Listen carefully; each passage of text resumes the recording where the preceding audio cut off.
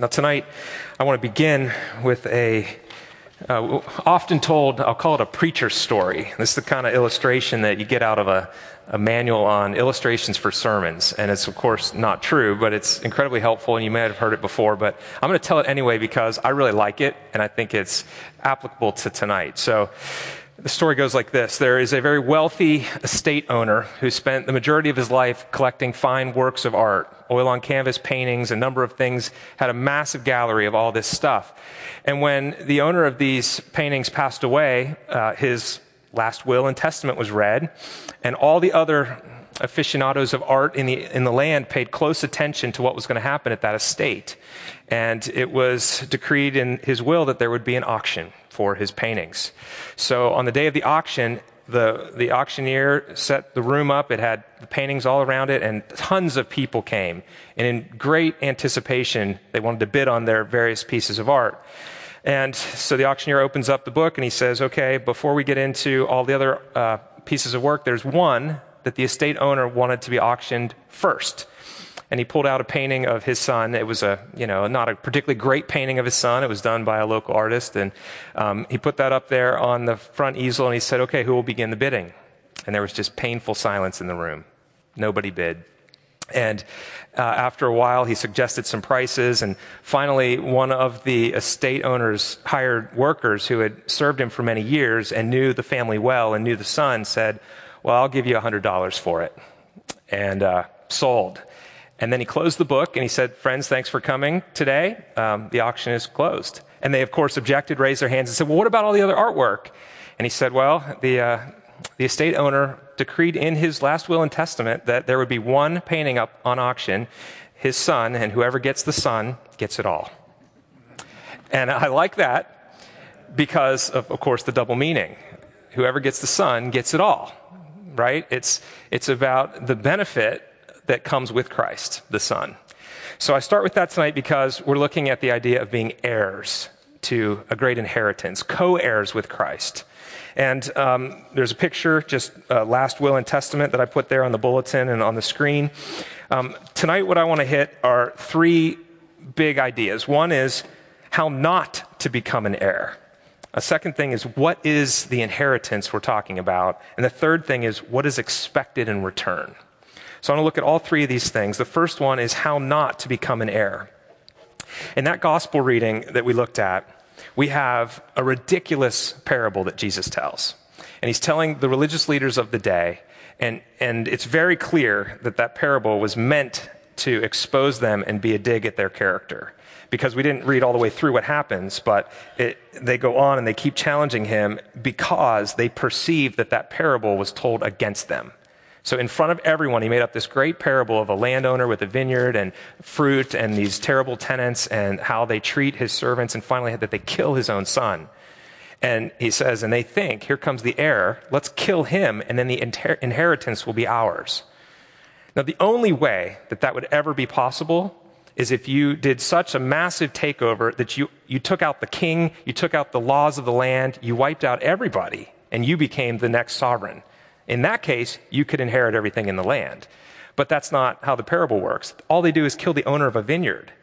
The son of the owner of a vineyard. They don't kill the owner of the vineyard, and they certainly don't take out the law of the land. So what do you think will happen? Well, Jesus in the parable says, he's going to come in and he's going to destroy those wicked tenants. And then he's going to give it to somebody else. He's not certainly going to give it to them. And I love their reaction. Surely not. Right? They're like incensed. Surely not. And I don't know if that was, your story's not right, or surely you're not saying that about us, which is probably a little closer. Surely not. We're the religious leaders. We're the lawyers, the chief priests, the elders.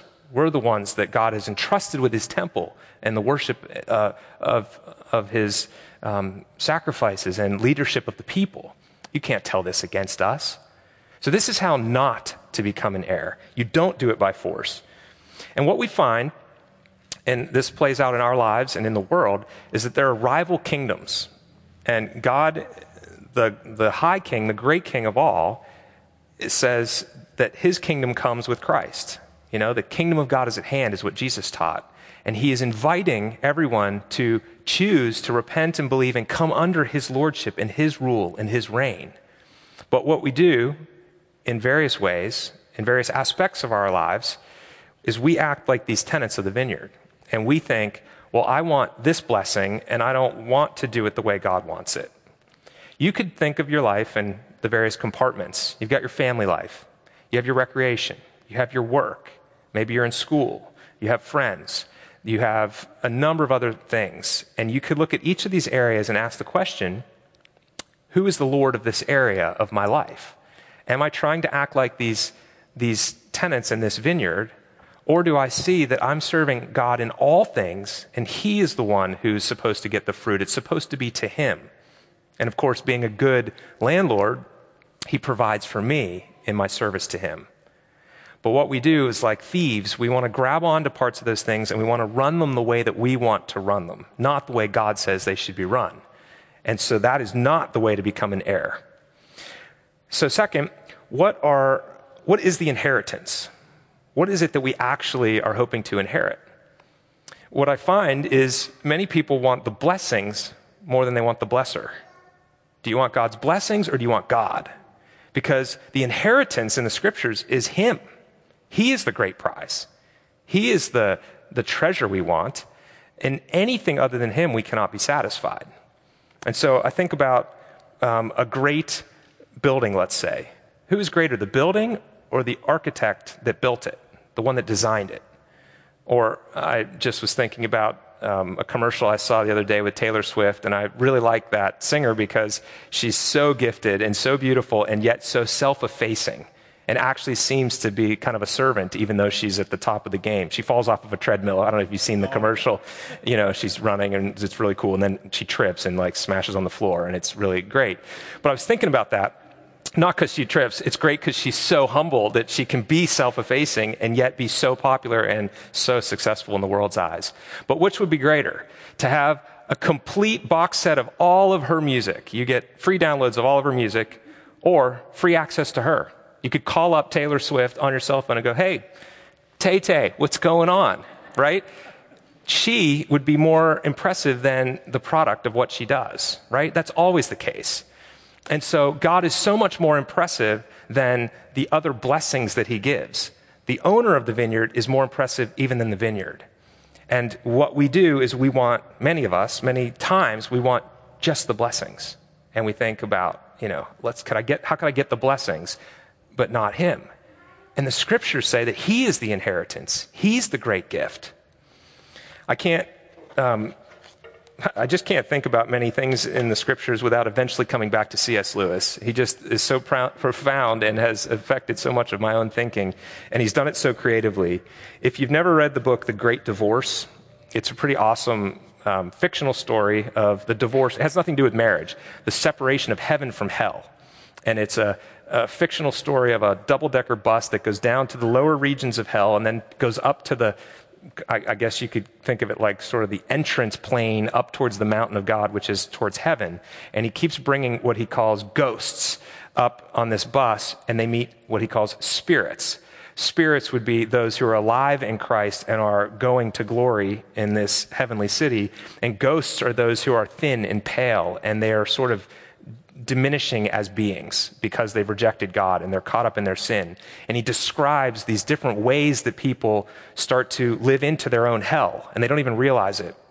And the story I want to share is about a bishop. C.S. Lewis was a Church of England guy, and he gets a dig in on bishops. And this particular bishop got famous and became a bishop because he published something that was heretical, but it was highly popular. And so he got on the speaking tour, and he was offered a bishop position and was consecrated as a bishop, even though he didn't believe the literalness of God. He thought of God kind of as just an idea, a concept, rather than a person. And so this interaction happens between this spirit and this ghost, the ghost being the bishop. And the spirit, it's fiction, right? So there are some limitations on it, but the spirits can apparently come sort of down to this place of interaction, which is not biblical. It's a concept that C.S. Lewis has here for the sake of literary storytelling. So he says, the spirit says, I've come a long way to meet you, speaking to this bishop. You have seen hell, and you are now in sight of heaven. Will you even now repent and believe? And then he argues about what it means to repent and believe. And then the Spirit says, will you come with me to the mountains, meaning to the foothills of heaven, where you start to go up in towards God's glory? He says it will hurt at first until your feet are hardened. Reality is harsh to the feet of shadows. He calls them a shadow, these ghosts, because you can sort of see through them. But will you come? And the bishop answers, well, that is a plan, and I'm perfectly ready to consider it. Of course, I should require some assurances. I should want a guarantee that you are taking me to a place where I shall find a wider sphere of usefulness and scope for the talents that God has given me, and an atmosphere of free inquiry. In short, that all that one means by civilization. And he says, or the spiritual life, I mean. No, said the other, I can promise you none of these things. No sphere of usefulness. You are not needed at all there. No scope for your talents, only forgiveness for having perverted them. No atmosphere of inquiry, for I will bring you to the land, not of questions, but of answers, and you shall see the face of God. But we must all interpret those beautiful words in our own way, said the bishop. For me, there is no such thing as a final answer. The free wind of inquiry must always continue to blow through the mind, must it not? Prove all things, and travel hopefully is better than to arrive. So this bishop is caught up with theological ideas about God, but no interest in God himself. And I'm saying the inheritance is God, to get to stand before God and see the face of God and hear him say, well done, good and faithful servant, for believing in Christ. And what this bishop in this fictional story is caught up on is theological banter and discussion. And he eventually terminates the conversation and goes back down to the lower region where he's been asked to deliver a paper on what would have happened if Christ hadn't died so unfortunately at such a young age. He would have matured and his teaching would have matured and he would have not said some of the things he said. So basically he goes on to reject Christ completely. This is the trajectory this bishop is on, and he doesn't realize it as a personal hell that he's in. And all of these scenarios set up personal hells that people are caught in because they want something other than God himself.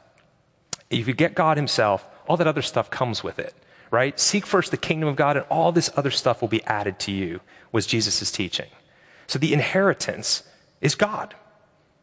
Not his blessings, God. And that he will satisfy us, to see his face. One thing have I asked of the Lord, that will I seek after, that I may dwell in the house of the Lord all the days of my life, to inquire upon the beauty of the Lord, to gaze upon the beauty of the Lord, and inquire in his temple. Oh, close. I don't have it quite memorized. Eric and I were in a Bible study 2009, and Sam too. We had to memorize a bunch of scripture. But that's from the Psalms. But that one thing that I want is to be in God's house and inquire after him. I want to see and worship him and love him. So that is the inheritance. It's God. And now, what is expected in return? Now, I'm going to flip over here to the Romans passage, Romans 8. And the apostle says, we are debtors, which means we are in debt. We are debtors, not to the flesh, to live according to the flesh. For if you live according to the flesh, you will die. But if by the Spirit you put to death the deeds of the body, you will live. So all who are led by the Spirit of God are sons of God. And he goes on and he says, and if children, then heirs, heirs of God and fellow heirs with Christ, provided we suffer with him in order that we may also be glorified with him. So we are debtors. We are in debt as people who are heirs and co-heirs to live the spiritual life, to engage in those things that help us grow more and more into Christ-likeness, and to let go of the old life, to stop pursuing the desires of our flesh, our sinful nature, and instead desire the things of God. Now, this is where the spiritual disciplines come into play, and we hate that word discipline, or you call them spiritual exercises, but this is where choosing to come and worship, choosing to read his word, setting aside a time first thing in the morning to pray, last thing at the end of the day. These are spiritual things that help us live according to the Spirit instead of the way the rest of the world works. We are actually indebted to do that because of the status we have as sons and daughters of God. And our lives are lives in the Spirit. And not only that, but we are called to suffer with Christ. And that's a little bit hard because you think, well, he suffered on our behalf, so what more is there to do? But elsewhere, Paul says that we have to fill up what is lacking in the afflictions of Christ. Not that Christ's suffering was incomplete for our atonement, but that there is still more suffering that will go on because of the clash of kingdoms. So it's like sometimes they talk about the already but not yet. God's kingdom has already come, but God has not yet put all things right. And there is conflict. So if you want to think of it in terms of a timeline, instead of the old covenant time coming like this, then Christ appears, and then the new covenant timeline in the age of the church here, it actually is overlapped a bit. So like Christ comes here, but he's not fully consummated everything. So there's this overlap of kingdoms, and there's a real suffering that comes with that, because if you pursue God, you are at odds with the world, the systems of the world, many of the people of the world. They don't understand it and resist it and even will persecute it. And so he's saying, you are an inheritor. God is your inheritance and all the blessings that come with being in Christ and knowing God. And yet you have to share in his sufferings. Now, his sufferings, of course, will be worse than ours were, and he's suffered on our behalf. But who are we to think that if the master suffered such and they treated him that way, that they're not going to treat us this way? Right? I mean, that's the parable of the vineyard again. It's just in backwards order. So the son comes and they kicked him out of the vineyard and they killed him. What if you went then and said, well, I followed the son. I'm here to help the Lord get his fruit. I mean, they're going to treat you even worse, maybe. They're not going to have more respect for you than they did for the son. So who are we to think as the servants of the master that we're going to get better treatment than he did? So that's a scary thought when we think about being heirs with him. And yet, when we think about down the road where this goes, it is worth any bit of suffering that might come our way. And so we can hang on because we know that there's even greater things coming. And the love of Christ will sustain us. So Paul ends that chapter 8, with a great word of assurance in there about the love of Christ. He comes down and he says, in all these things, speaking of the suffering and the difficulties, in all these things we are more than conquerors through him who loved us. For I am sure that neither death nor life, nor angels nor rulers, nor things present, nor things to come, nor powers, nor height, nor depth, nor anything else in all creation will be able to separate us from the love of God in Christ Jesus our Lord. What a powerful thing that is. So it's a blessing. The early disciples considered it an honor that they were counted worthy to suffer shame for the name of Christ.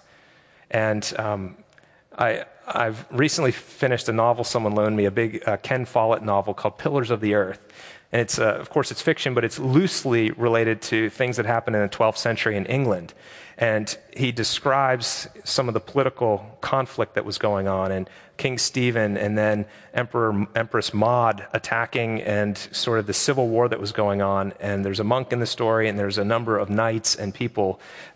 And the reason I bring that up is it was a little bit of a dangerous time because it wasn't clear who was going to end up on the throne. And so if you aligned yourself with King Stephen fighting against Empress Maud, and then she was to overthrow Stephen, you would now be a bad guy.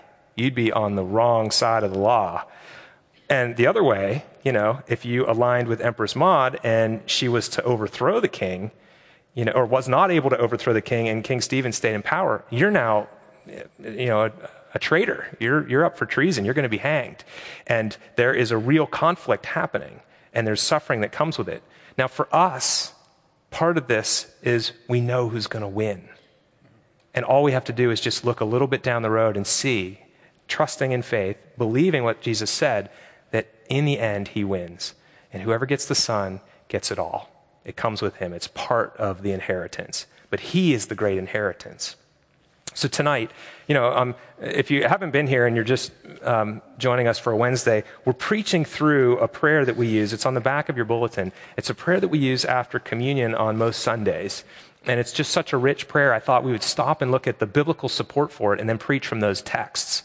So here in Romans 8, we see specifically where the Bible tells us that what it is to be an heir.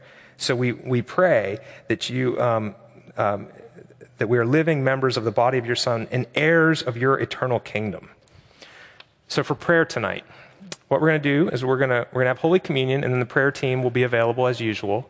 And as we think about things to come and receive prayer for, of course you can come up for whatever's on your heart, whatever you want them to pray for, or nothing at all. You can just come and say, I'd like you to pray for me, and they'll pray as the Spirit leads them. However, I thought that prayers for areas of your life where you want to hand back lordship, where you would like him to be the Lord again, maybe where you've been rebellious. I'm not asking you to make a big confession there, but an area where you want him to be the Lord, something that you could hand over to him, where you want to yield to his reign and his kingdom. So take inventory as we come before the Lord and break bread together, and think about your life. Think if there's an aspect of your life where you want more of God, where you want to see his reign and his kingdom, and you can offer it up, of course, just by praying yourself, or you can pray when you kneel at the rail, or you can go and let the prayer ministers offer that prayer up for you as well. So what I'd like to do now is have a little bit of a time of intercession, and then we'll go right from that into the Eucharistic prayer. So if you will join me kneeling, let's together pray for the state of the church and for the world.